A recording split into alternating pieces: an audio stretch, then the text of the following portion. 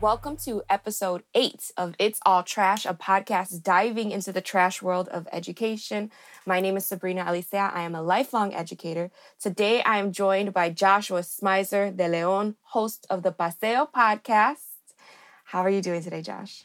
I'm doing well, Sabrina. Thanks for having me on your show. This is a big deal. I feel like the tables have turned. You've been on my show a few times. Now I'm on yours.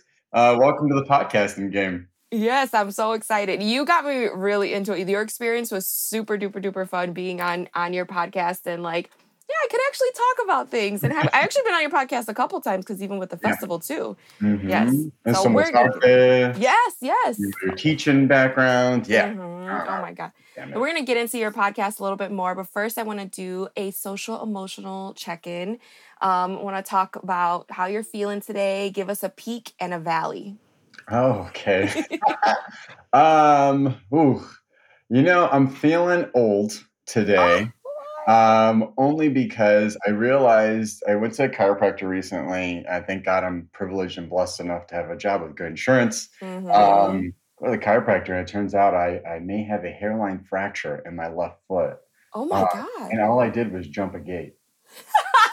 So, I think it's about time. It's just downhill from here. So, yeah. But I will say, very, very hopeful because I started at the start of the summer planting produce in my backyard. It's just like a little spot that I have, right outside the door. But finally producing like tomatoes and peppers and blueberries. Aww. So it's I don't have any kids, so it's like the closest I'm coming to seeing something grow, but so it's been good. So I'm feeling old, but I'm thriving at the same time. Honestly, your entire thing that you just shared, it's like you're very much in your 30s, aren't you? Yeah. That's what you just said. First, starting off that you have to go to a chiropractor in the first place. I know. And the joy is you're planting in the garden. I love it. I'm very, very happy for you. That's so beautiful. I'm getting into my twilight years. Yeah, you're living the dream. That's the dream. That's really beautiful. I was sharing before we even started that my valley is kind of about space. So I'm hearing you talk about you're planting and stuff, and I want to plant things so bad. I want outside space that I can use right now. I'm just a front porch that I can hang out on, but everybody else is around there. And I guess it goes with my peak more so. We have Books and Backpacks coming up this weekend, and it's been really great because it's the third year and things are just running God, I hope, knock on wood, that this state remains true, but things have just been running really smoothly this year. So there's just a lot of peace with running it. One thing I'm doing is we're making these bags for moms who come to the event, because every time, it's about the kids, it's about the school supplies, but we know in these communities, moms hold shit down, right? They're the ones who are probably signing up, and we take demographic data, so it is mostly women signing up, and so we made them bags that say who's the perfect mother, and it's that, all the little mommy things cute chapstick, planners, whatever, all this cute stuff on the bag, and I'm making the bags manually. Wow. This artist, Lorimar Matos, Puerto Rican artist, mom, she's amazing. She's the one who designed the graphic on there. And so all these things are running really, really great. But I had no room in my office for my heat press. You can see behind me, this is where I work. This is where I do my resin. I have all these things. I just have no space. And I'm trying not to get into this greedy, not grateful place, because the fact that I have an office is privileged as well. But I just do so much that I'm I need more space. And I can't even, after I make the resin, behind me, there's resin boards up because I have nowhere to put them. I don't have a flat place to lay it. Brutal. Yeah. Wait, so you're putting all the backpacks together at your place? No, oh my goodness, not at all. We got better at doing that. We do it at the field house, and actually, what we used to do the first year, we did stuff the backpacks ourselves. Oh, this is a backpack for a kindergartner. This is a backpack for high school. But what we decided was it's actually easier to lay everything out and let the kids shop. It's more fun that way too because they get to pick. Yeah, so they're doing that. The thing we're doing that I'm making at home is bags for the moms as like a treat. There's going to be like, we're making 30 of them. And small businesses are filling it with like little candles and like moños and all this cute stuff for the moms. That's what I'm making. I'm making a tote bag for them. I even have like a bruise like on my wrist because like pressing down on the heat press, it's brutal. But a way to thank moms is good.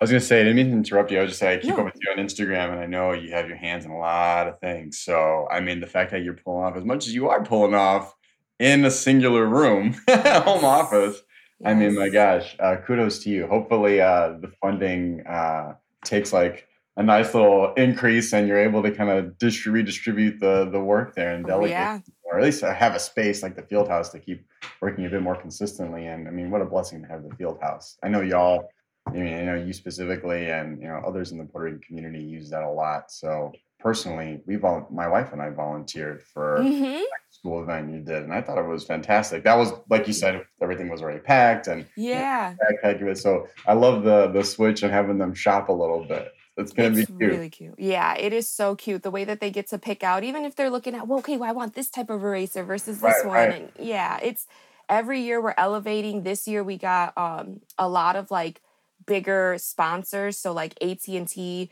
is the flagship store on Michigan Avenue has a box that's down there, and it's like a nice, really beautiful actual mailbox that they put in, and then they're helping us get some funds. The Miracle Center as well, and the Miracle Center partnered with PepsiCo.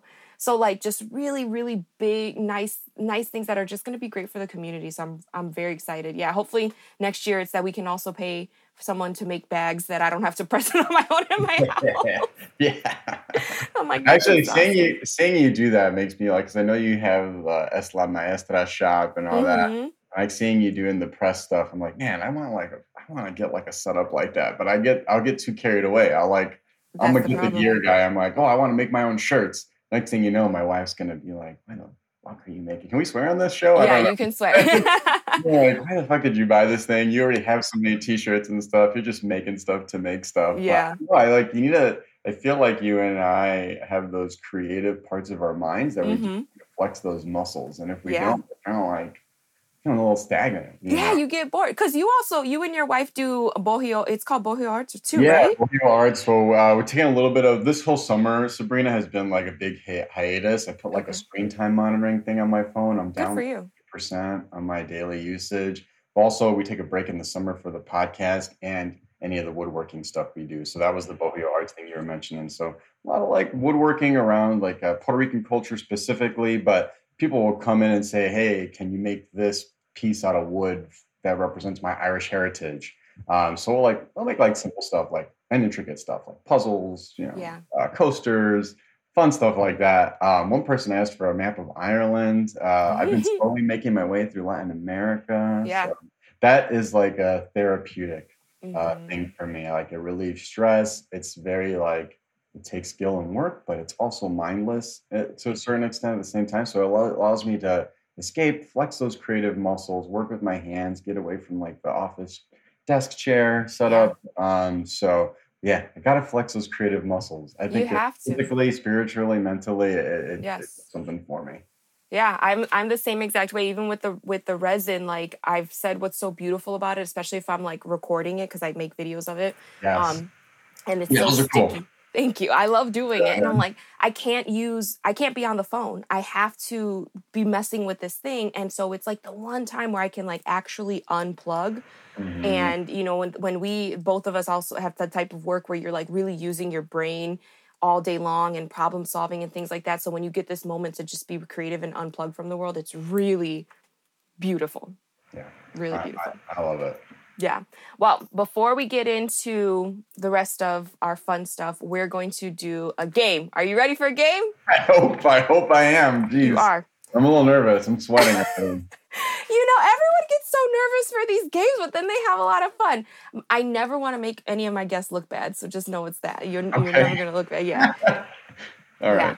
Because we're both sort of, in this academic realm and things about Puerto Rico, the game is trivia about Puerto Rico. So we're going to test your knowledge and see what you know about Puerto Rican trivia. So before we start this game, I need to preface this for the audience. I have taken a multi-month break on Puerto Rican news, everything Puerto Rico for the podcast. So this is going to be an interesting test to see how well my brain actually retains these facts. So I'm pumped. Here we go. You're going to know. I have to say it should be something that almost, I hate to do are you Puerto Rican enough, but almost every Puerto Rican should know these things. So. No. Okay. Well, now the pressure's definitely on. Thanks.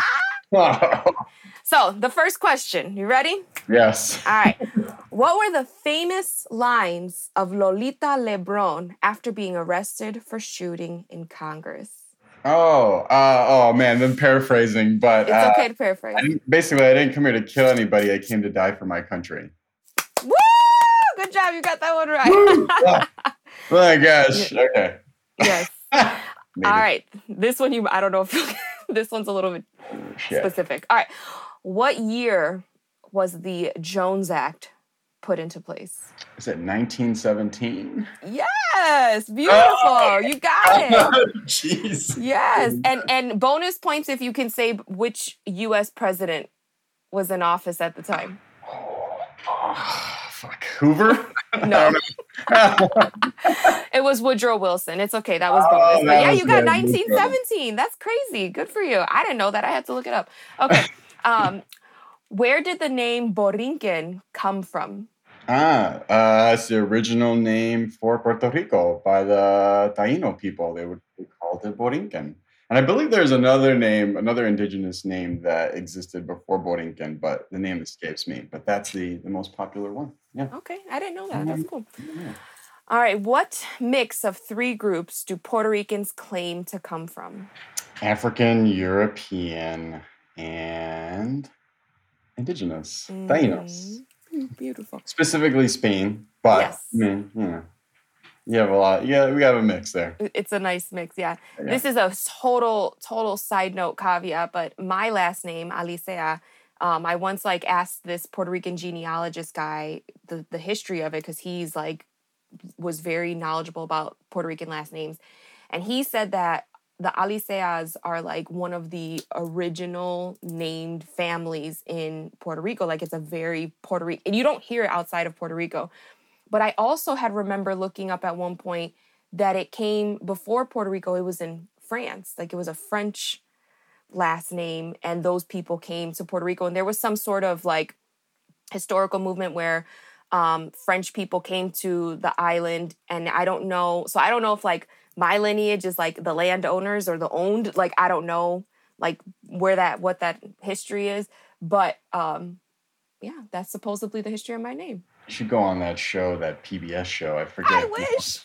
But yeah, you know what I'm talking about? Where they'll go through records. I'm like, man, I would just hire them privately to do it because they just go in depth. I would love to know where De Leon comes from, or my last name is Smyser De Leon, but my dad is adopted, so I have this German last name. My dad's from Spain, my mom's from San Lorenzo in Puerto Rico. Okay. But I'm like, man, where the hell did this Smyser name come from? Yeah. My biological last name would be Carvajal. Okay. So I would love to find out where Carvajal comes from, De Leon comes from. That's I love that. An ancestry tree. I don't know why, but it's cool because it's cool to know where you're from. Yeah, because we're into that stuff. I actually had an ancestry. I ended up going on a rabbit hole on Ancestry.com because of my grandmother. We went back to her family in Puerto Rico, and we're trying to find out just where people were. So yeah, I've definitely been on that too, but it gets too crazy. Okay. All right. Next one. Here's the next question. What election are Puerto Ricans on the island not allowed to vote in? The presidential election. If you live on the island. If you have a residency in the U.S., you can. Crazy. So you could literally go to Orlando and vote.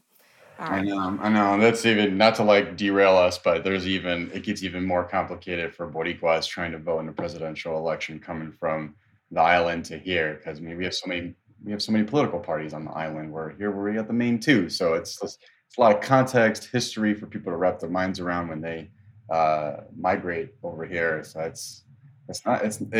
even when you're allowed to vote, it's hard to make sense of where you should vote. Yep. That makes sense. Oh, absolutely. And if you are really allowed, if you're permitted to at the end of the day. Yeah. All right, 2 more questions. And they're going to be very easy. All right. What was the popular phrase and hashtag used during the 2019 protests against the governor?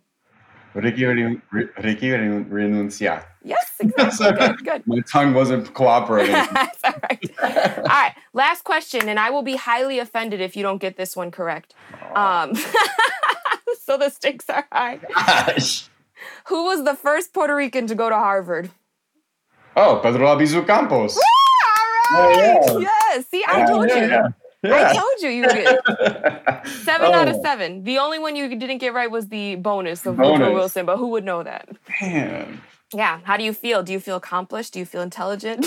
I feel very intelligent. I feel a lot better. Like, again, going into my 30s, I was like, man, I don't know if the old noodle can retain as much information, but I got through all of them. So I'm good. I'm feeling good. And great questions, by the way, too. Like, I had to kind of hold myself because once you're like, yes, that's correct. I was like, okay, now I'm going to go down this rabbit hole. Right. Like on the show, we do this all the time, and that's probably why the episodes are so long.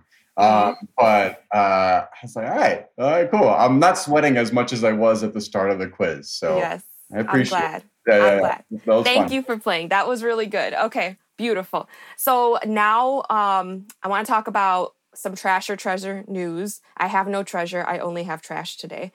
So going along with the whole theme of the entire podcast, I don't know if you've heard this, but it's something that's been circulating the education sphere about a new state law in Florida that requires, it's a bill that was put into place, and it's going to require books to be pre-approved by state certified media specialists. So that sounds like solid, right? Like, a librarian needs to kind of like sift through the books.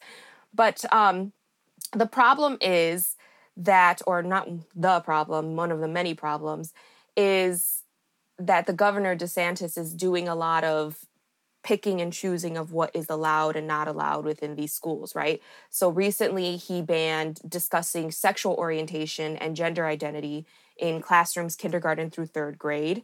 In my kind of experience and understanding, that doesn't really come up as much in those classrooms anyway, but it's just like another way to make a statement that, of what he thinks is right and wrong.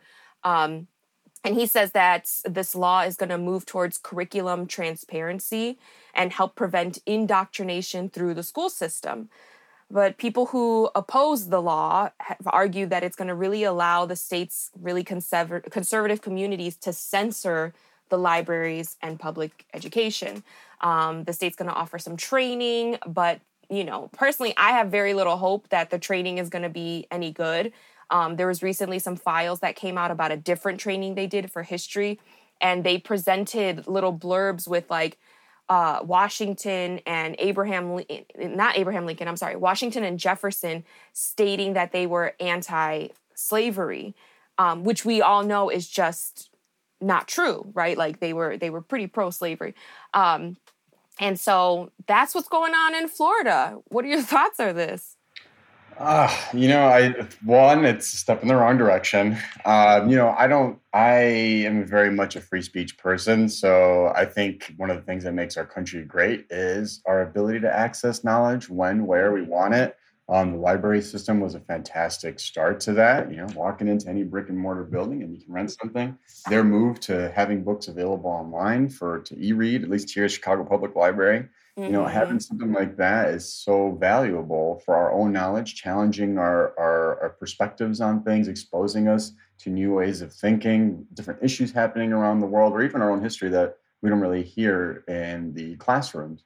So I think, unfortunately, a lot of Republican-run states, even democratically run states too, we have this tendency, and maybe this is controversial, but I think we have this tendency to lean into identity politics so much. While that's important, taking identity into account is important, and lifting that up is important. Supporting people and their choice and how they identify is important.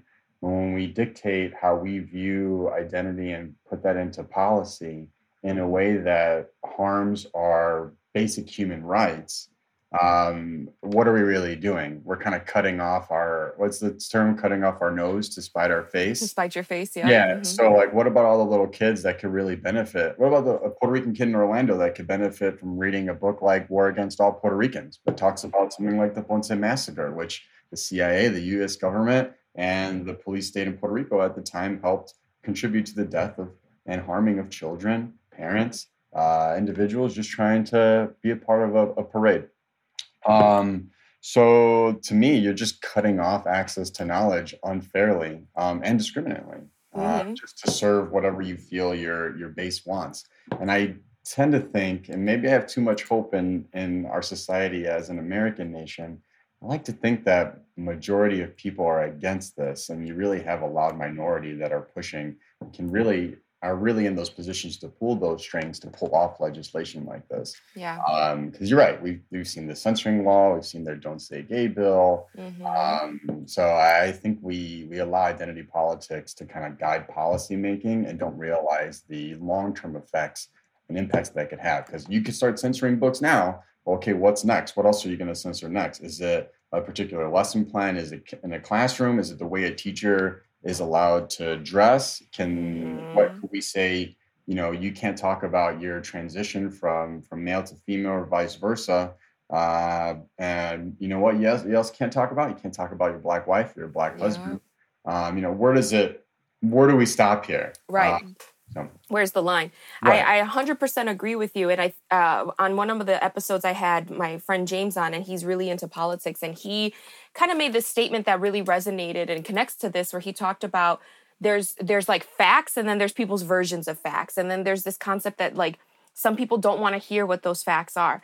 I try to be a more fact-based person. And so even when, the Roe v. Wade most recent ruling came out, I wasn't jumping the gun about being like, obviously I was upset, but there was more information that was happening, or more information that was coming out with things like IVF and, obviously the impacts on adoption and foster that I just didn't understand. And I wanted to make sure I understood that before spreading misinformation or inciting fire because people feel a certain type of way about things.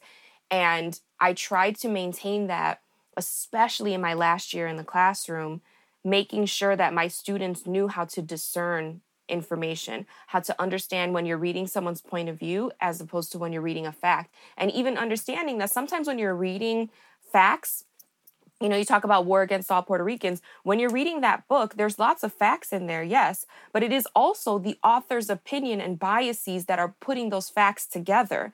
And you have to decide as a reader whether or not you agree with his interpretation. You have to, just understanding that makes you a critical thinker. It makes you smart. I had my students reading Trump's words. You want to put these words out into the world? Yeah, let's read it.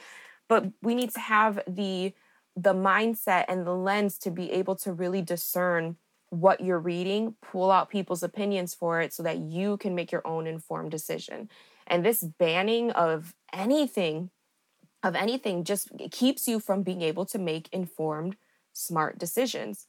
I hope you're right too. I hope that it is a loud minority of people who are able, put in the place of power to make these choices. And I wish that there was more movement of the people who are with good hearts, with the people who care. But I personally feel, we could talk more about this when we get into your story, but I personally feel like the political landscape pushes certain people away. I just recently had a conversation this weekend about how I obviously care about certain policy, but I have zero desire to go into politics. And I've been told multiple times that my voice would be powerful in politics. I don't want to be part of that. I have no desire, so it's just like the landscape of that. The people who are willing to push through it are the ones that end up making the rules. And we're not doing so good right now with that. I know. Well, there's a lot of people will say that you have to have a massive ego to think that you are the only one that could lead a particular ward, county, state, country. You have to really think your shit doesn't stink. And I think confidence is a great thing to have. I think when you're confident to the point where you think you're better than people or the best person for the job and lack that humbleness, that humility, to take a step back and think running for. I'm talking about running for office. like we look at the presidential election, like there's some people that'll stay in an election until the wheels fall off just because they think they're the best person to be in the role, as opposed to who has the better policy that's going to help the most people. So it like comes down to the individual rather than, right? It comes down to what's best for the few or the individual than what's best for the many. Yeah. So not to make this a relitigation of past presidential elections. Yeah. But it matters. Bernie Sanders guy. Like I'm a big time Bernie Sanders guy. And I was like, what drew me to him was he wasn't trying to run for office. He was trying to get other people to run for office. Felt like nobody else was advocating for the policies he wanted to see in the country. Others he felt were seeing in the country. So he decided to run.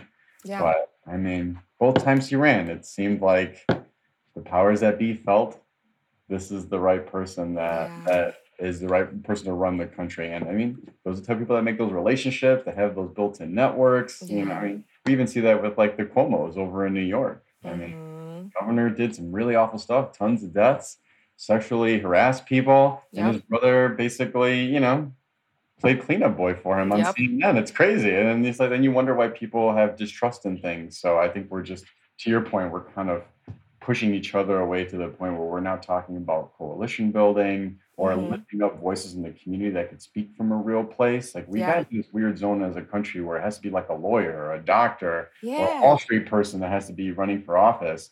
But no offense to lawyers, doctors, or Wall Street folks, but I feel like some of the coolest people are the people that I meet in organizing that are just trying to do what's best for their neighborhood, for their community. You know, those are the people I want to see in leadership positions. Yeah. Anyway, I got on a soapbox there, Sabrina. Sorry. I mean, that's the whole point. Well, two things. First of all, have you seen the Netflix? I just started watching it, the Netflix special, like How to Be a Tyrant.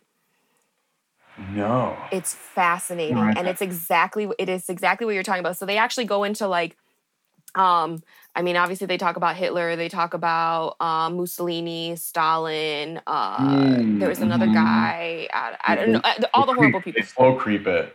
So they get like this guy, And the way that the documentary is going, it's like it talks about it as like a quote unquote rule book. So it's sort of dark humor, where it's saying like these are the things that you need to do, and it talks about having that egotistical perspective and knowing that you are the only person, or feeling that you are the only person who can solve this problem, and it has to be done through your way.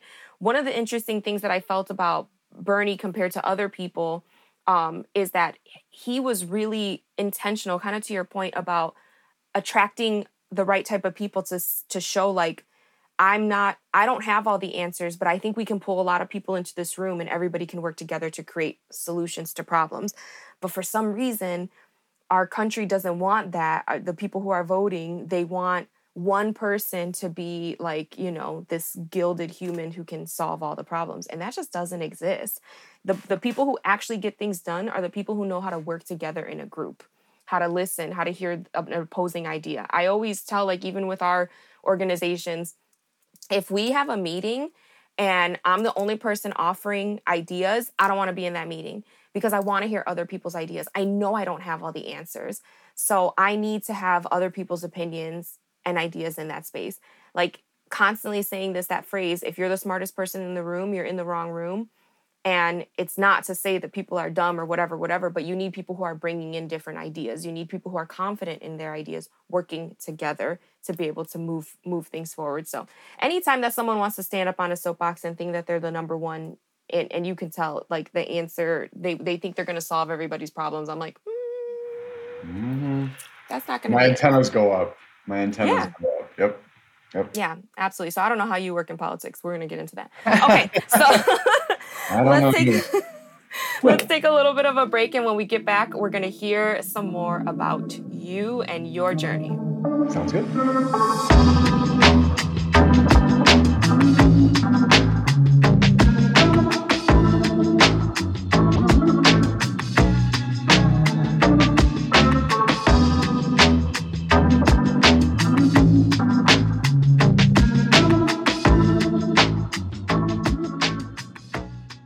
Josh, so let's talk about education, which is obviously my happy place. So when I looked at the list that you sent over of like your education journey, you had a lot of really interesting pieces in there, including a seminary high school. And there was part of me that was like, wait a minute, did I know that did we have this conversation?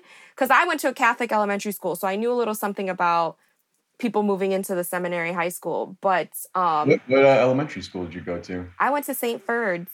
Okay, St. Ferdinand's. Yeah, I went to St. Ferdinand up on the northwest side. And we had like 2 kids who went to Quigley, which is where we went. Yep. So what made you make that decision to go into, were you trying to be a man of the cloth? Was that like your journey? For a small window of time, it was. Okay. I actually, to give you even more background, so I was thinking about this the other day, and I've actually been in Catholic school from preschool to grad school. Wow. And shout out to my parents, because we did not grow up in an affluent household, and they somehow were able to afford a tuition. I mean, much better off than other people in Humboldt Park at the time. So I think back at I don't know how they managed that for high school and elementary school. But I went to DePaul. Sacrifices, it really puts into perspective. I think when you're a kid, you don't realize just how much your parents sacrifice for you until you get older and you get that adult lens. So shout out to them for making that happen. But I went to Quigley mainly because I went to St. John Birchman's. 7th, 8th grade comes around, got to decide. All my buddies wanted to go to St. Patrick's. Mm-hmm. Across from Ferd's. Across from Ferd's. From Notre Dame High School for Girls. So which actually Ferdinand's became housed Notre Dame for Girls. The last couple of years they were open, 2-3 years. Yeah. But funny enough, Notre Dame for Girls was a selling point for a lot of the guys. Of course. St. Pat's all boys school, but also St. Pat's, you could take the entry test and you're in. Mm-hmm. So for me, I wanted more of a challenge. I wouldn't say I was the most popular kid in school, in elementary school, but I wasn't exactly ostracized either. I was kind of the kid everybody got along with, but no one was like extremely tight with. Okay. If that makes sense. Sure. So I think for me, I saw high school as a way to start a new chapter, be a new version of myself. That ended horribly because my haircut was awful. My eyebrows weren't done. No, I was not prepared on what that transition would look like, elementary school to high school. So that was the primary reason why I went to Quigley. It was a smaller school. I feel like it could make stronger relationships than I would have in elementary school. And it represented a new shot. But also being in Catholic school, I really enjoyed going to Mass. I really enjoyed learning about theology. My dad was in the Vincentian seminary, so he was going to go into a religious order. Obviously, that did not happen because I'm here. Right. So he ended up 2 years after leaving the seminary, ended up meeting my mom at DePaul. But growing up, I'd see my dad pray. He was a very good source of knowledge, not only for history, but for religion. And we would just talk about things like Catholicism, just different Christian denominations, the Islamic faith, the Jewish faith, which I think made me have, especially later in life, more of an interreligious lens. I like having those interreligious dialogues. I identify as Catholic, but I'm not like, my flag's planted in the ground, I'm Catholic, this is the one true religion, turn over. I'm not like that. I'm like, let's like break open theology together and look at the historical context and see how I don't know, I like looking at religion from an academic as well as a spiritual lens. So influencing my dad, Quigley was like, we want you to keep an option open for the priesthood in order to come here. I said, yeah, I'm down. They gave me a nice scholarship too. I was making friends. I like this place. So about a year or two there, long story short. No, this is great. Long. I felt some type of calling. It felt like a way I could give back, easily plug into a system. But then we had a lot of growth for me as a person. I started to come into my own body, and I started to realize girls like me a little bit. Mm-hmm. So maybe priesthood isn't for me. Yeah. And then after that, I think the Catholic Church was just going through a lot of controversies, and I just felt like I think I can give back in other ways. Yeah. So about land of sophomore year, junior year, I started to kind of transition to looking at having a family, not a parishioner family, but more of like a household family, and going from there. But yeah, there was a little window there about 2 years. That's so interesting too. Like I've thought about this a lot because I went to Catholic school and I didn't feel the connection to the church. And I also feel like I was goofy. I was silly. I remember doing confirmation classes, and I made some joke because one of the passages they read for confirmation was like, tongues of fire came down, yada, yada. And I was like, turned to the teacher, and I was like, was it real tongues? And the teacher was like, only you would be nasty to say. Like, that's how she treated me. And then, I just never felt like that was like a welcome space for me. Also hearing my parents like struggling to make money to pay for the tuition. They were doing the same thing. Like my mom was a RN, but she only got her associates. So like her pay's a little lower than those who went on and got their bachelors. And then at the time, my dad was working at like ComEd. So they were able to make it work, but it definitely was a sacrifice. And then the church was constantly kind of badgering us like, well, you got to make your contributions on this, that you got to do that. And that it just like, it affected the way that I perceived that experience. And then to also be told, if you are a person who is dedicated to this church, whether that's through priesthood or being a nun, you have to let go of these other elements of I don't know, like a human experience. And that kind of broke my heart. But then at the time, I don't know if you were into this, Seventh Heaven was a huge show.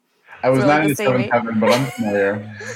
So like that dad was in he was in the church, and he had all those kids. So then I started to understand that like there were different religions that had different ways that you could be a leader in the church while still having a family. Was that something that you never considered? Because I don't know what Catholicism, I don't know if there's any other way to be a leader and still have a family in Catholicism. Is there?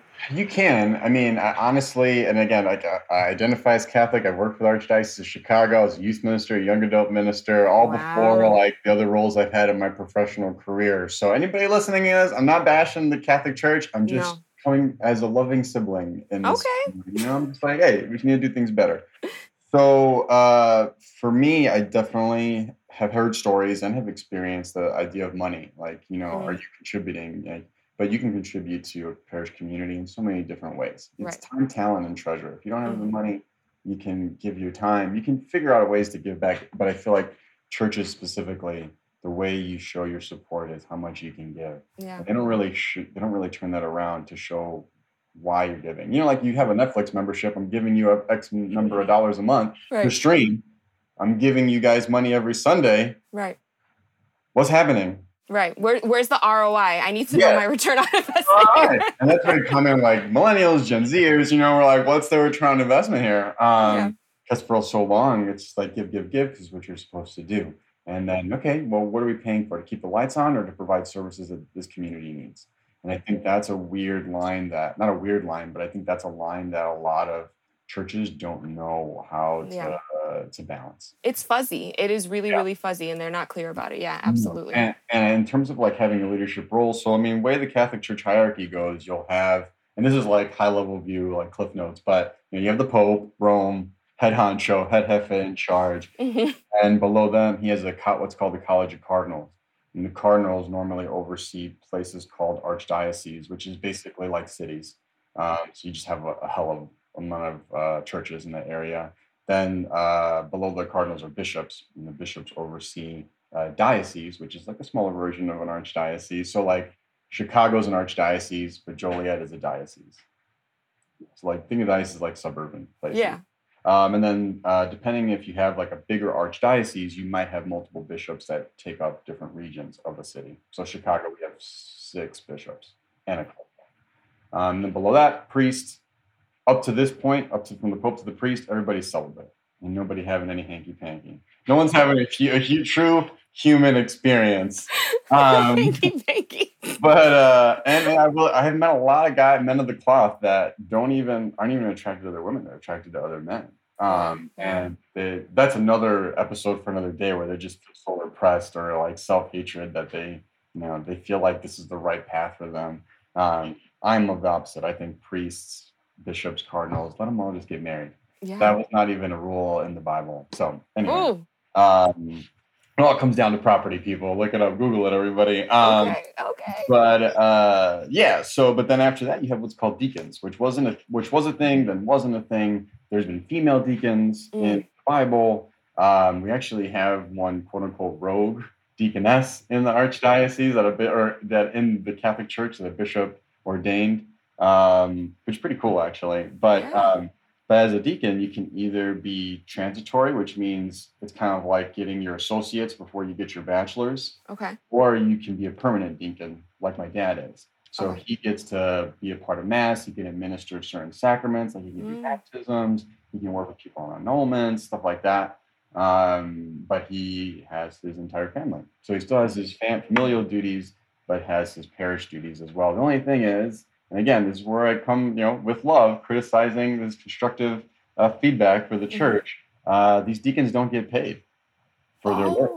So they go through, when you go to become a deacon, you're going through years of training, longer than getting a standard 4-year degree. I think it's like 5 or 6 years of theology you're taking.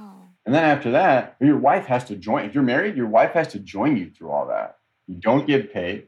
You got homework. You got other assignments. And then once you're in the church, you're basically at the whim of the priest. The priest's like, I need your help here, I need your help here. You're helping out with masses, you're helping out with sacraments, you might be helping out with other organizing that the church is doing, and you're not seeing $1 of that. Now, if you have maybe an affluent church and someone's like really like trying to help their deacons out, sure, but that is not a process or best practice in the Catholic Church, unfortunately. At least here in the States. Fascinating. Yeah. I did not know that we were going to learn the entire history and breakdown of the church. Like, this is really, really fascinating. I had no idea. So you basically, it's one of those things like you're doing it because you feel called to serve in a certain way, but you end up putting yourself into a system of like volunteering, essentially. Yeah, right? I mean, and I told my father this. I think you're getting taken advantage of.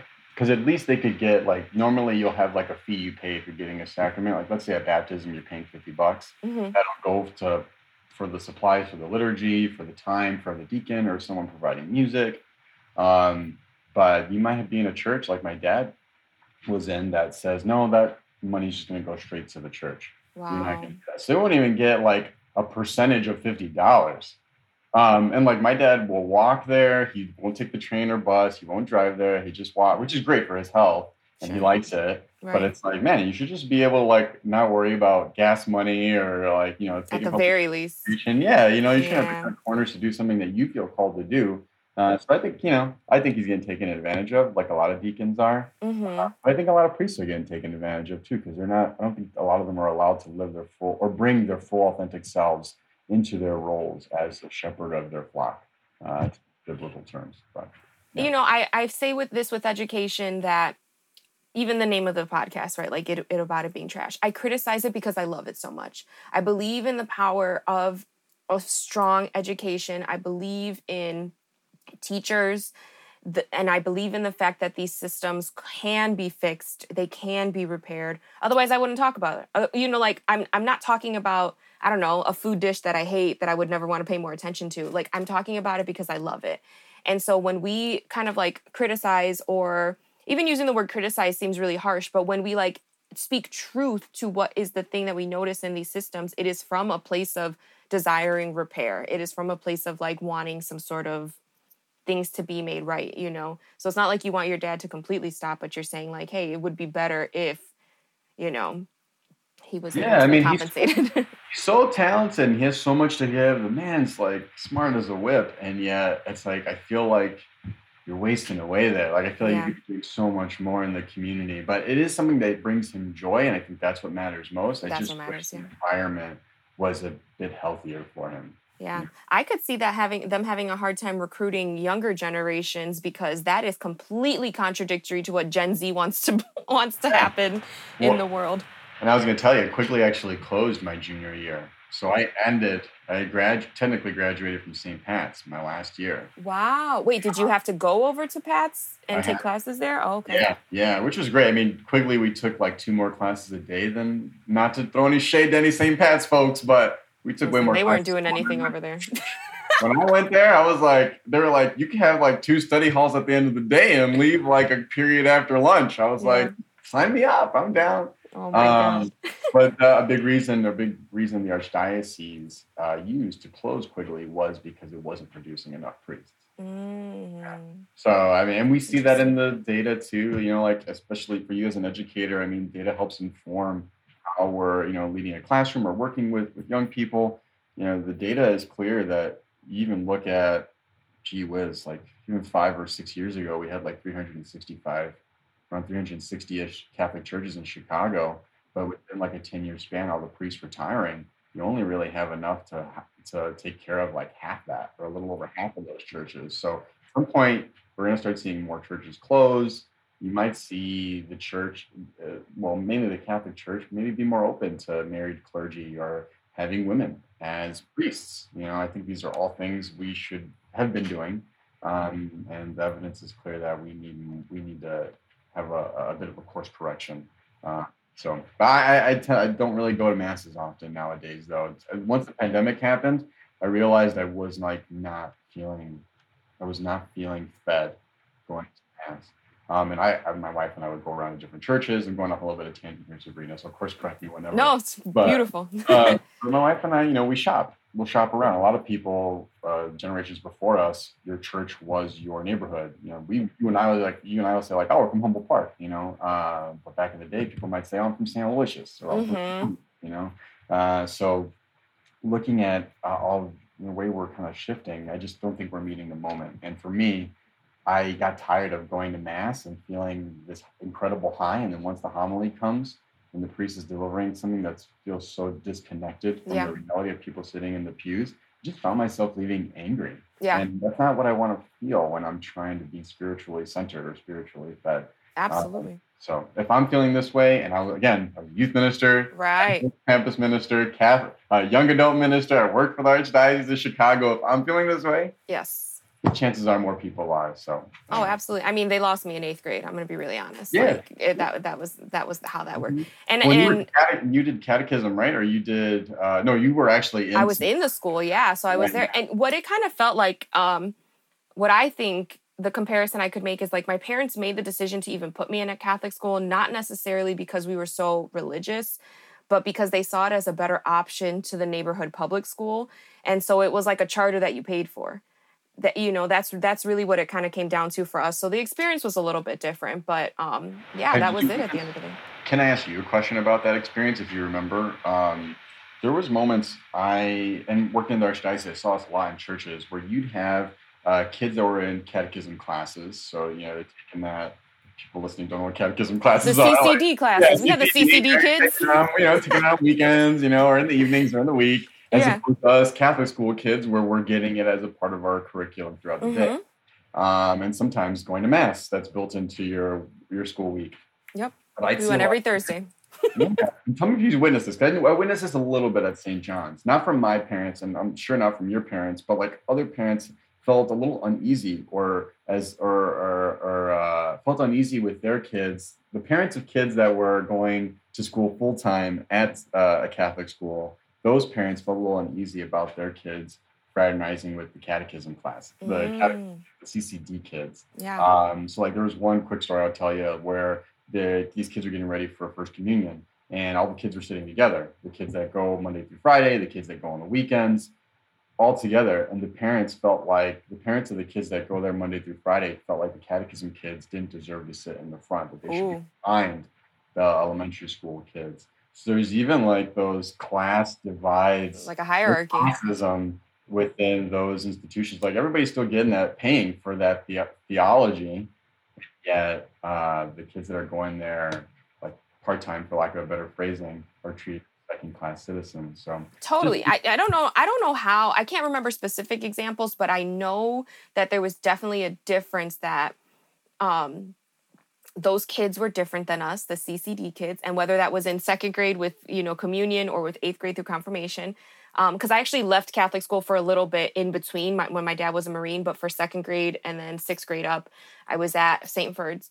And it was also like, they're on our turf. Like, this is our school. This is our church, So it was like the Crusades. I don't know. Like, the way that we're kind of acting there. Yeah. But there was definitely a difference.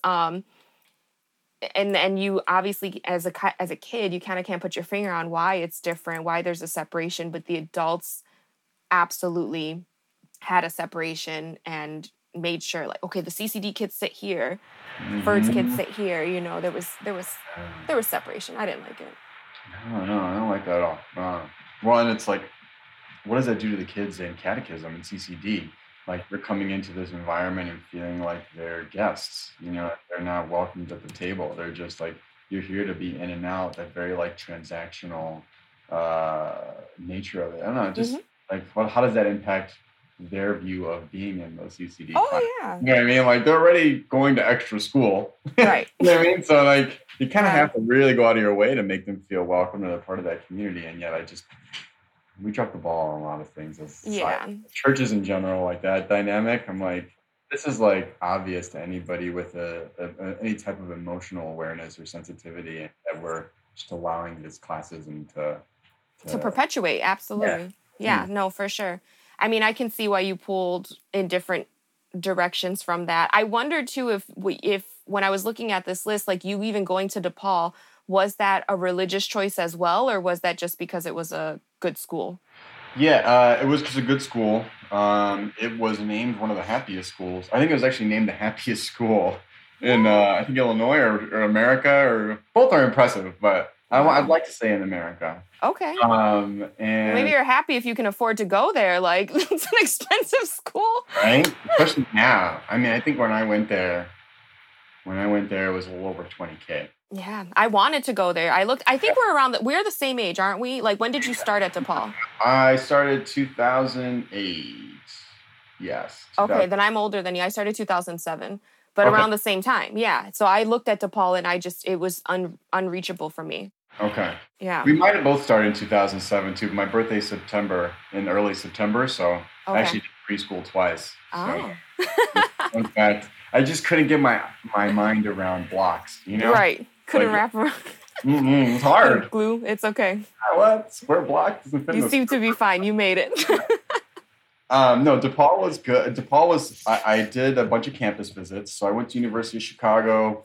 I went to Loyola. I went to DePaul. I knew I wanted to stay local because I knew I couldn't afford, certainly knew my family couldn't help to afford going out of state for school.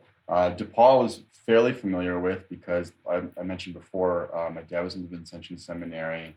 The Vincentians actually founded DePaul same year, funny enough, that Puerto Rico was invaded by the U.S. But it was really, I don't know, there's just something about it. It was big. It was more of a commuter-focused school. Their mission was to work with first and second gen college students. I'm a second gen college student. So yeah, I mean, Lincoln Park was a Puerto Rican neighborhood. It's where the Young Lords started.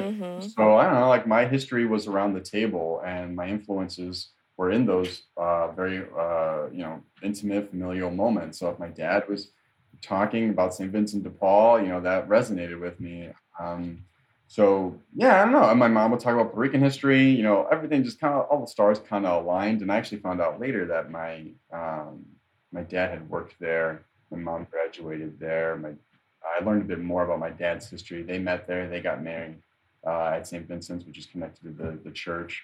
Funny enough, my wife and I met there in undergrad too, and we both got married at St. Vincent's as well. So, lots of connections there. Yes, and again, just like I can criticize the church, I'll criticize DePaul. There's plenty of other things I wish they could do better. But I believe that DePaul Blue, they gave me a lot, and I'm glad I made that decision over a decade ago at this point. But yeah, it just spoke to me. The University of Chicago was another one. So like two offers I got that I really liked was University of Chicago, DePaul University. U of C's motto was "Where fun goes to die," and for some reason. That was like, I was like, fuck that. No, I want to go to DePaul. Right. DePaul's closer too. A lot of it was proximity, what I grew up around. I just liked the vibe. And what did you study while you were there? So I got a minor in community service studies. Actually got a few grant scholarships. One of the scholarship was to be a community service scholar. So you minor in community service studies, and then you spend basically your entire school year, some of your summer, going to different nonprofits. So we're on a quarter system. I don't know if Harvard's on a quarter system, but... No, DePaul's like the only place I know that's on a quarter system. Okay, but yeah. So DePaul's a quarter system, so every 10 weeks you're at a different nonprofit. And that would take me to North Lawndale, it would take me to Austin, take me to Inglewood, Pilsen, back of the yards, Humboldt Park. Mm-hmm. So I did that. That was great. Then I got my major in bachelor's in industrial organizational psychology. I knew I wanted to go into some type of psychology or anthropology. I really liked talking to people. I liked figuring out how systems worked. I liked fixing problems. But then I realized there's probably not a lot of money in psychology unless you like are really going for it. Yeah. Practice, master's degree. So I decided to go with industrial organizational psychology as a concentration because that's all about applying psychology to business. So it might be a consultant that comes in and says, this is how we're going to improve employee-employer relations. Got it. Maybe somebody in HR. I really like the idea of being a change maker for workers in the workplace, being that bridge. And I quickly realized in my professional career, HR is not looking out for workers, they're looking out for the boss. And yeah, in most cases, the people that are hiring the consultants to improve employee-employer relations or fix things up are the boss. Yeah. So the workers tend to get a short end of the stick with I saw with the viable, like good paying jobs that I wanted to go into. So as I was studying at DePaul, I just graduated and ended up applying that industrial organizational psychology background to my work at the Archdiocese. So I had an entire chunk of the city. I had everything from Holy Name Cathedral up to the border of Lake and Cook County. Wow. High schools, churches. So a lot of it was like, hey, how are we improving these environments for young people, for young adults? Are we like coaching the priests so they're a bit more emotionally intelligent, self-aware of their presence in certain spaces? I wouldn't say that I was hitting or batting 1,000 in that work, but I got to use that degree in a meaningful way as opposed to crushing any type of work or organizing. Yeah. So did you start the podcast? Because I know when we met, you had just started Paseo podcast not too long before that. So did you start that after you graduated, while you were in your master's? Yes, so as well as in my master's. So a few years later, so I go from working at the Archdiocese of Chicago. DePaul called me because they were looking for a Latinx outreach coordinator. So I said, I'd love to do that. Of course, like I said in this episode, DePaul means a lot to me. So like, no brainer. Let me just jump back into this. So I was doing Latinx outreach coordination there. I was doing a little bit of campus ministry, and then I actually became the assistant director of alumni relations. Wow. It was around that time when I made got that promotion that I was in kind of edging towards the finish line of my master's degree. We had to put together a portfolio. I had to show one of those elements was our digital media background. I didn't want to put all that work into something that was finite. I've been kind of noodling with an idea of getting into some type of media, whether that's, something somewhat simple like an Instagram account, like page, or, maybe going into podcasting. And I said, well, let me do something that has a bit more longevity to it. So I met with the powers that be at the Puerto Rican Cultural Center, said, hey, anybody else doing this? Because in the Puerto Rican community, it's like Highlander. There can only be one person. Right. Because there's only 10 of us. So one person for one thing. Right. All right. Well, look, I know I grew up around the corner from Paseo Boricua. I was like, I know the steps I got to take. Let me just ask to make sure. Because worst case scenario, I'll help out on something. And then I can use down the portfolio. And that's why I'm scratching that itch. I mean, you can learn if someone else is doing something, you can learn by partnering with those people as well. Exactly. Absolutely. And my mentality was similar to that. Like, I was like, look, this is my idea. I want to tap into the community here, highlight stories that aren't highlighted in traditional media, and ideally make like a podcasting house. So like there's other people in the community that wanted to get into this. We could show them how to do that. They could be on the show or have their own show, but it would all kind of fall under its own little podcast network. So that would kind of, rising tide rises all ships. Yeah. Oh, that's beautiful. I didn't know you had that vision like that. That's wonderful. That's the long-term vision. Whether or not that is still the vision, that might change. Funding's a bit of a beast, but we can talk about it offline. But I started it because I wanted to do something that was life-giving. I didn't get a lot of education in the classroom. I mean, Puerto Rican history was like a couple pages, and it was very much through a colonial lens. So we weren't talking about things like the gag law, la ley de la mordaza. We weren't talking about the Jones Act. This is why I don't know Woodrow Wilson was the one that passed it. My freaking point exactly. So we don't have, we don't have that. So for me, I was like, this is a way for me to meet cool Boricuas doing interesting things, not only in the diaspora, but around the world. It allows me to be challenged in my views of what's going on in Puerto Rico from a diaspora lens. I get to talk to people from La Isla. So yeah, I get to meet people. I get to learn. I don't know. It's a win-win. The only thing is we don't really make money off of it. Any money that we do goes right back into the podcast. So like a Riverside account, doing other audio editing software. So I like that. I don't know. But I mean, corporate sponsorships would be great and all, but I don't have the bandwidth to meet the demands of what comes with that money. And I don't mean that in a bad way. I'm just like, it's the reality. Yeah, that's where I am right now. So doing this thing on a bi-weekly basis, but it all started those last few months of my master's program. And I got I got my master's in public relations and advertising. Oh, okay. Yeah. I remember telling you this, that I shared with you that I loved what you created because I moved out of the city. I was born in Humboldt Park, but then my family constantly moved to different spaces. And then I eventually left Chicago. And when I was in grad school, what I had really started to study was where I could have this intersection meeting of loving education and fully acknowledging that I am a Chicago Puerto Rican, because my experience as a Chicago Puerto Rican is very different than someone on the island, than someone even in New York. And when I heard your podcast, I'm like, man, I would have been obsessed with this. I mean, I love it. I'm going to say it. But I would have been extra obsessed with this in grad school when I was trying to take these stories and let people know. Every time we talk about Latinos, it should not be just talking about Mexicans, who are wonderful. But if I listen to a podcast that is about the Latino experience, they're getting better now. But at that time, there was just not a lot that had to do with people that weren't from Mexico. And Mexico itself is a super diverse experience. And they weren't even, showing the diversity of that in a lot of these places. So I just loved what you did because or what you do, because I feel like it just weaves such a thread that no one else, it's not even just as anybody doing this on Paseo, no one in the nation is doing this. No one is sharing these stories, and it's just really beautiful the way that you are able to share the diversity of these different stories, Do you feel that when you're recording? Are you just do you get giddy and geeked out because all the people you get to talk to? I get excited with each guest, whether it's Sonia Manzano from Sesame Street, or it's I'm trying to think of like having you on. You're a local CTU teacher. You went to Harvard. I mean, you have a unique story that I think is important for other people to hear, especially for young Puerto Ricans to hear. Yes. And that's not to say higher ed is the only route. I think we need more investment in trade schools. It's not for everybody, but having those examples I think is so critical. I like things like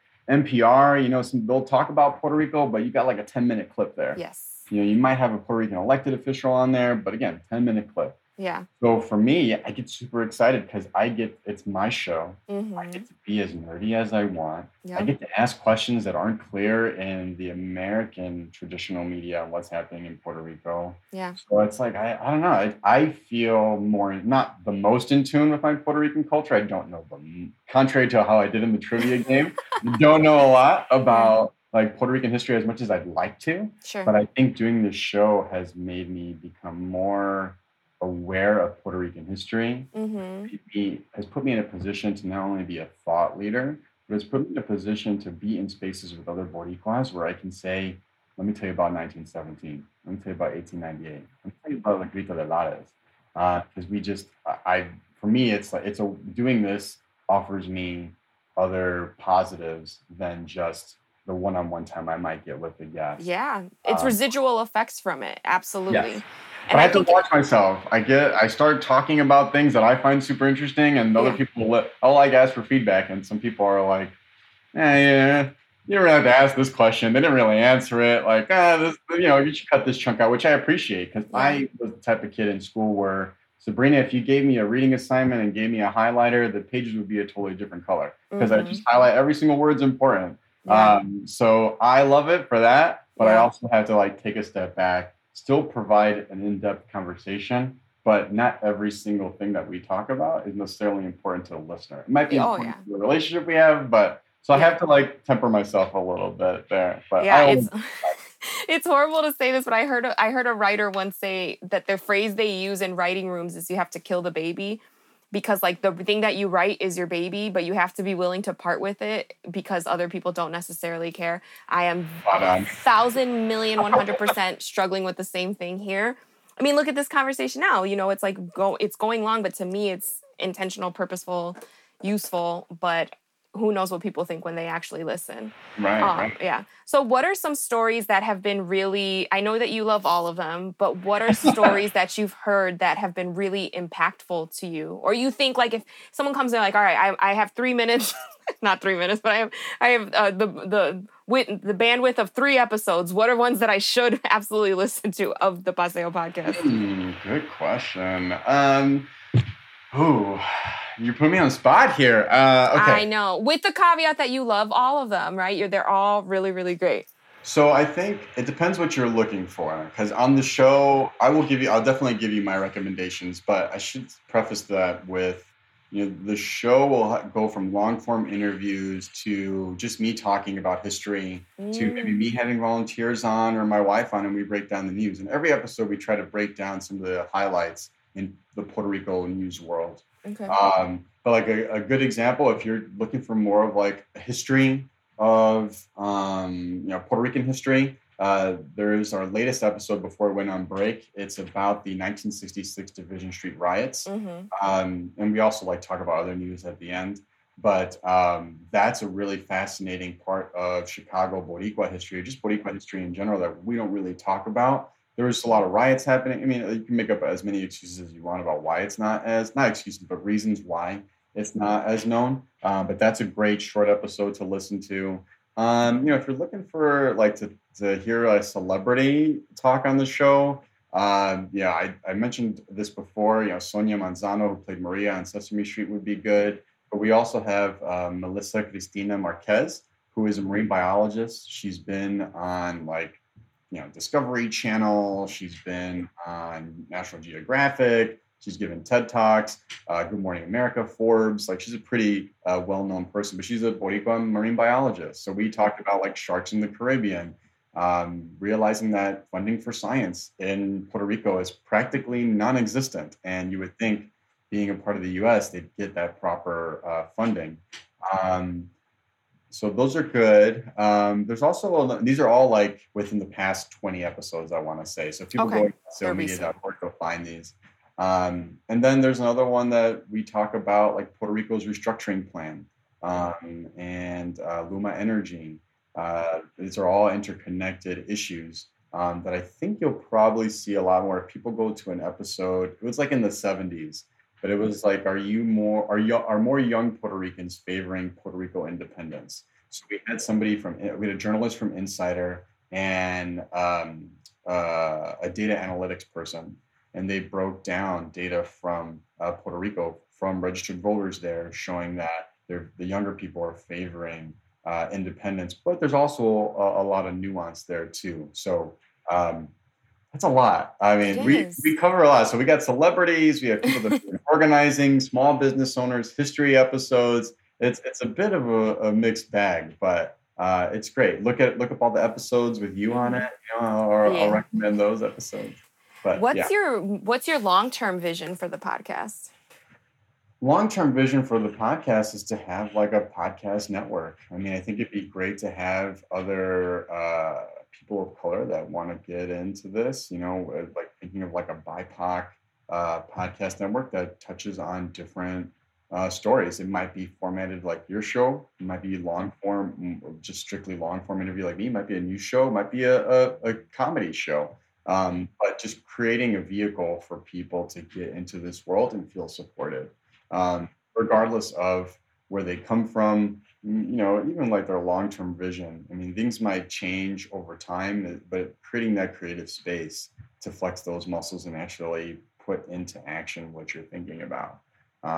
So that's kind of long-term. I had my eye on this old building on Paseo that WBEZ owned, but property in Chicago is crazy, let alone property prices on Paseo. So long-term vision, it'd be great to have a building, studio, and then we can do classes in there and whatnot. But yeah, that's a lot of work. That's a long ways away. It may never happen, But my biggest thing is I just want to see other Puerto Ricans doing what like you and I are doing. Like I want to see more Puerto Ricans get into podcasting, more diaspora voices in this space. Even like a blend, like people have from the island doing stuff that maybe speaks to a diaspora audience. Like how are we connected to our culture? We're not really connected as much. So like diasporicans versus Boricos on the island. So I don't know. I think at minimum, I'd like to see just being a person out there in the ether that someone can reach out to and say, hey, I want to get started in this. Oh, let me show you what I did. Here's the equipment I got. You know, these are some recommendations. Like if I can just be that, I'll die happy. If I can create something a bit more massive and create a nonprofit out of it, I mean, that's a beautiful thing. That's just a cherry on top. I like just being someone can reach out to for a little guidance. Yeah. Oh man, that sounds really beautiful. I definitely could see that vision and the need for it too. A lot of times my brain thinks of kids, obviously, and I think of like future generations. I don't have hope for the boomers anymore. So I feel that. Yeah. so, you know, I'm thinking forward, and I always think like, what is going to be beneficial for the next generation, and how can they improve? One thing I think our community really lacks is that interconnectedness. I think we lack. We're a community, but we are. I made this joke the other day, and Brianna, you know, from the Lolita was like, she's like, I can't stand you. Because I was like, I hate that our community is on the street called division because we are divided. You know, like you know what? Damn. That's good. Right? And it's just, there's a lot of division within our community. There's a lot of like, quote unquote, infighting and who did what. And even the fact that you had to see if someone had a podcast so you're not stepping on somebody else's toes, like that is a reality. And I will say that the reason I believe it's like that is because we are a traumatized people, right? Like, how can you not be? We have a crabs in a barrel mentality because the elders in our community have been hurt. They've been scorned. They've been pegged against each other. And a lot of them didn't have the social emotional bandwidth to problem solve. It was in survival mode. Like a lot of them were really in that. And I see that with elders in my family, elders within the community. And so it makes me sad more than anything. So it's like, I feel a lot of our generation is working to undo and repair that harm for the future generations. You know, one of the things I took away from my Catholic school experience was at Ferd's, there would be on Saturdays, Polish kids would come in for Polish school. I don't know if you had ever, I doubt it was called Polish school. That's the week. It was called Polish school. Actually, no, I think that is what I think they have a name for it in Polish, but all my Polish friends would say Polish school. They would say Polish school, right? Yeah. Yeah, so they come in. That's right. If anybody's Polish listening to this, right? I don't mean to be I don't mean to be reductive. It's like that's what it was referred to. Yeah. So they would come in and they would study Polish. They would learn how to read and write. They would do church too, you know, because I remember those kids be like, we'd go on Thursday and then we go on Saturday to Polish school. And I always felt that our community could benefit from that because how many Puerto Ricans do you know that don't speak Spanish, right? How many of us don't know this history of our culture? And I think something like a Saturday Puerto Rican school would be absolutely fantastic to get our future generations and kids to know their culture, to know about their place in the United States, to feel connected. I mean, look at the festival. Whenever those festivals happen, the streets are flooded with pride. How can we take that pride and like move it into a positive direction to increase education rates in our community, to increase job rates in our community? We're a proud people. Let's take that pride and have some self-confidence in your abilities as well, right? And it starts. Well, thank you for the snap. Give me the snaps. Yeah. Yeah, and it starts with these conversations, you know. No, I didn't mean to cut you off. I was just like, yeah, say it. No, it's spot on. I think you're totally right. I honestly, if there was a Puerto Rico school that I could be sent to as a kid, I probably would ask my parents to sign me up for it. You know, if I were blessed enough to have kids and there was a Puerto Rican school, like, yeah, I'm signing you up for this. I think that's such a valuable thing to do to create those spaces. We just don't have enough of that right now. And I think with the democratizing of media, something like podcasting is something, while it does take a lot of work, it can also offer an easy entry point into this world to really get your perspective out there. I think to your point, like a lot of elders in our community Absolutely. Like they have their own trauma that they've experienced. I'll see a lot when we see a lot of ripple effects in that and the territorial nature, how they feel about certain things, certain initiatives.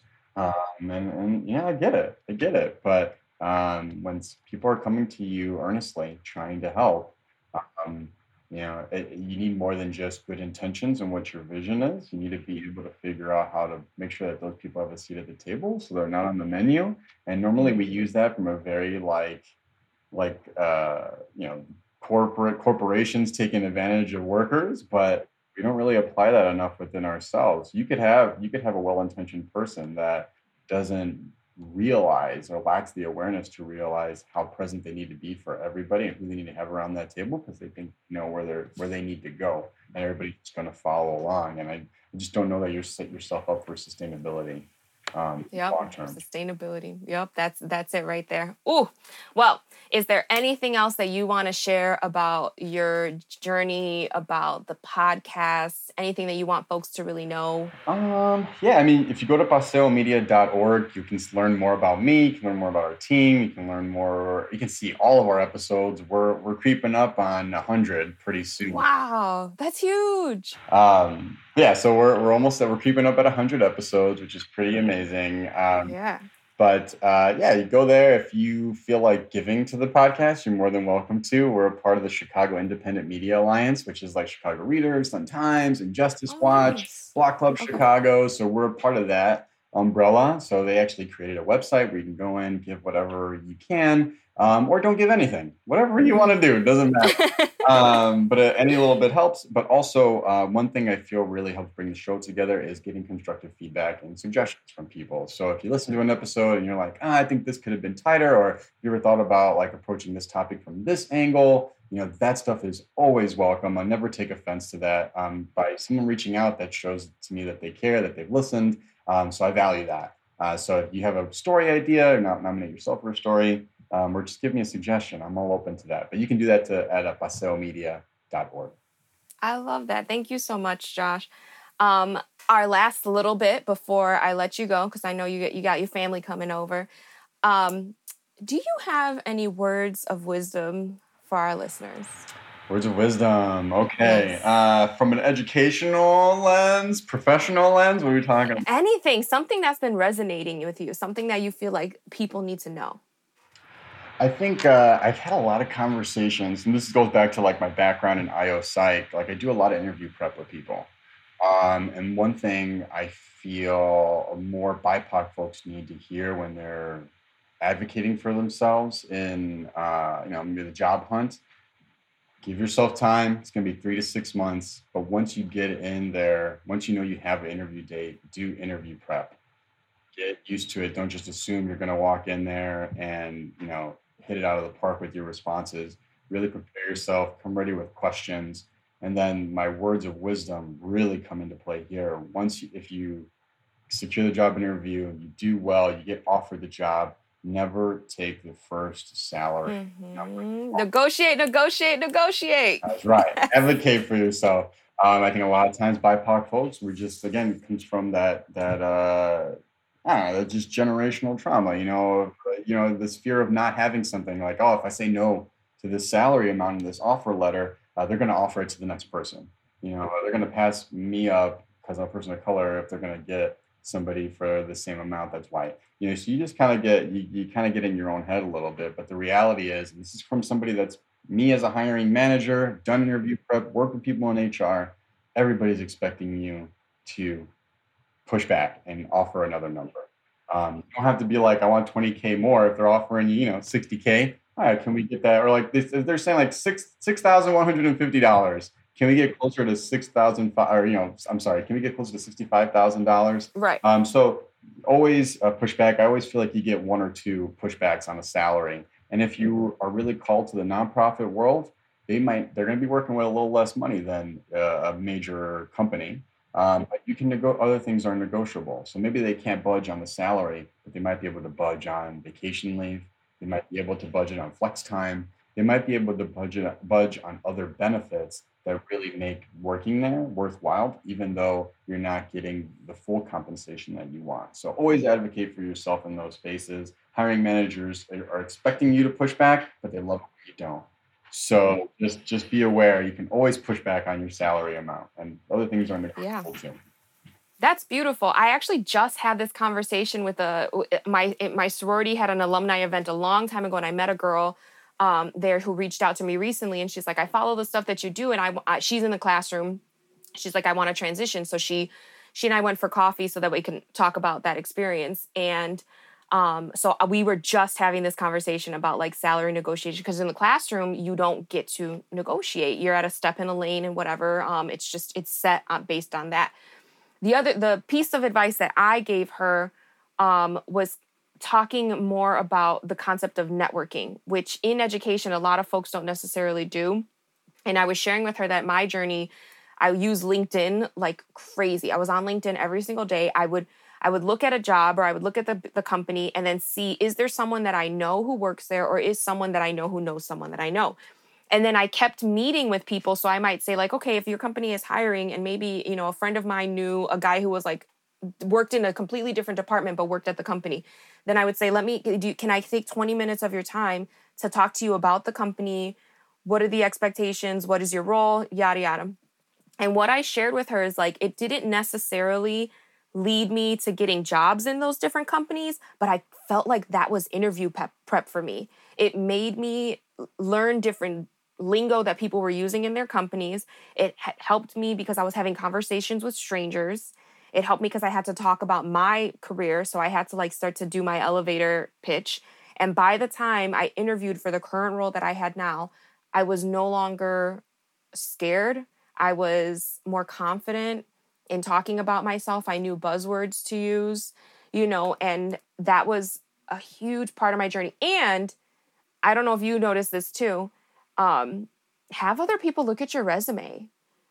When I'm looking at resumes, I can tell when other folks haven't looked at them. Yeah. Yep. I can tell. I'm like, you have not had a peer editor.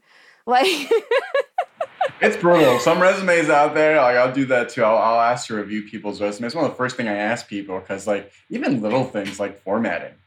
Like, wow, you don't notice that this is like not aligned? Am I like being super anal here? Or did y'all just not look this over? And like misspellings, grammar, it's just, it's surprising. Yes. Even like I had that aesthetically pleasing, Yes. Anyway. Yeah. Oh my God, I had that same exact conversation. I saw a resume one time that had like a bullet point with no information. And I'm like, well, now I'm guessing. Like, right. what's here? Right. Well, and also like a lot of people, what they'll do is they'll have like what their title is, and then they'll just say what their job roles were, but not what they did in those jobs. And some people think they're the same thing, but you actually have to show like, okay, you're responsible for supervising your team.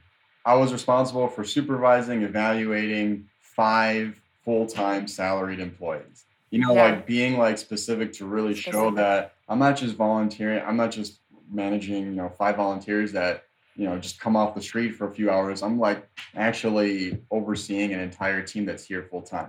Like being very specific in, what you're saying your duties were, what you did. Yes. Yeah. Yes. Thank you. Oh my God. I've been saying this where I'm like, the resume is not the place to be humble. Brag. Mm-hmm. Brag. Yeah. Okay. And the resume is really just getting your foot in the door. Like the resume is really just like, do they check the boxes?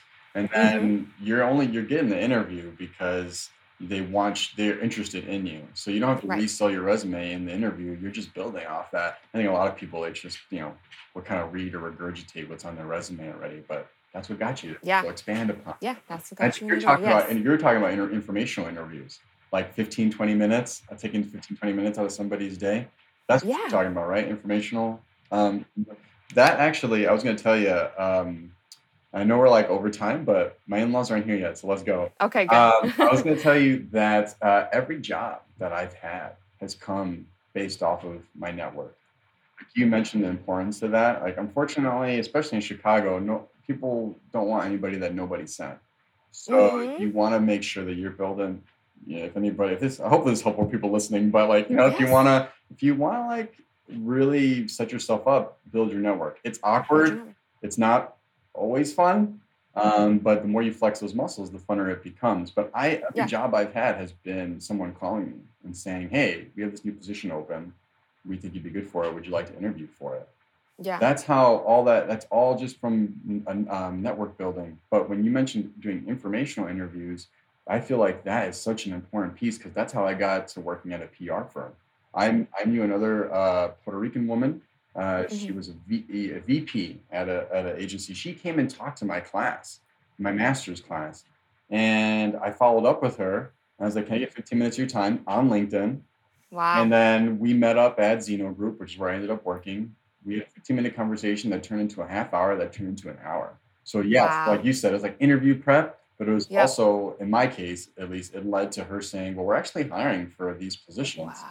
Which interested. And I was like, sure. And she offered to look at my resume. And like, love that. I was like, wow, that's great. And that all was just, didn't know me, just like random person in this class, met you up. But you showed initiative and follow through with all of that. Yeah. And I think in another layer to that, like you said, it didn't lead to a job offer, but it was good practice. So like at worst, which I think is great, you're flexing those interview muscles.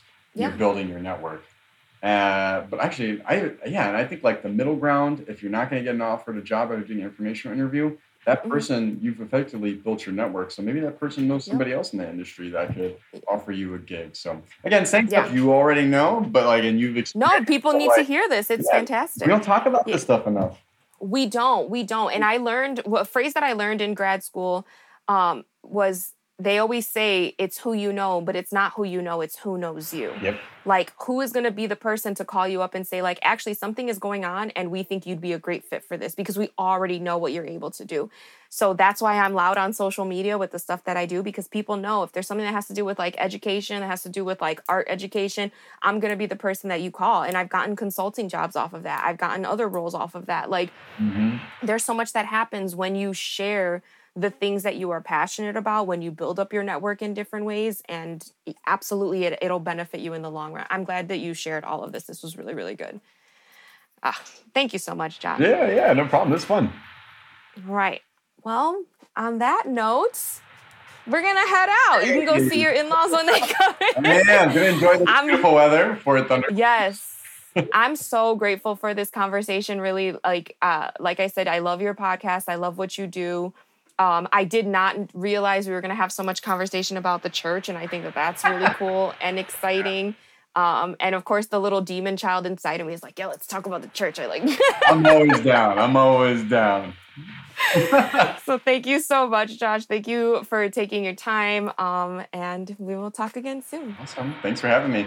Thank you for listening to It's All Trash, a podcast diving into the trash world of education. My name is Sabrina Alicean. You can follow me at Es La Maestra on all socials.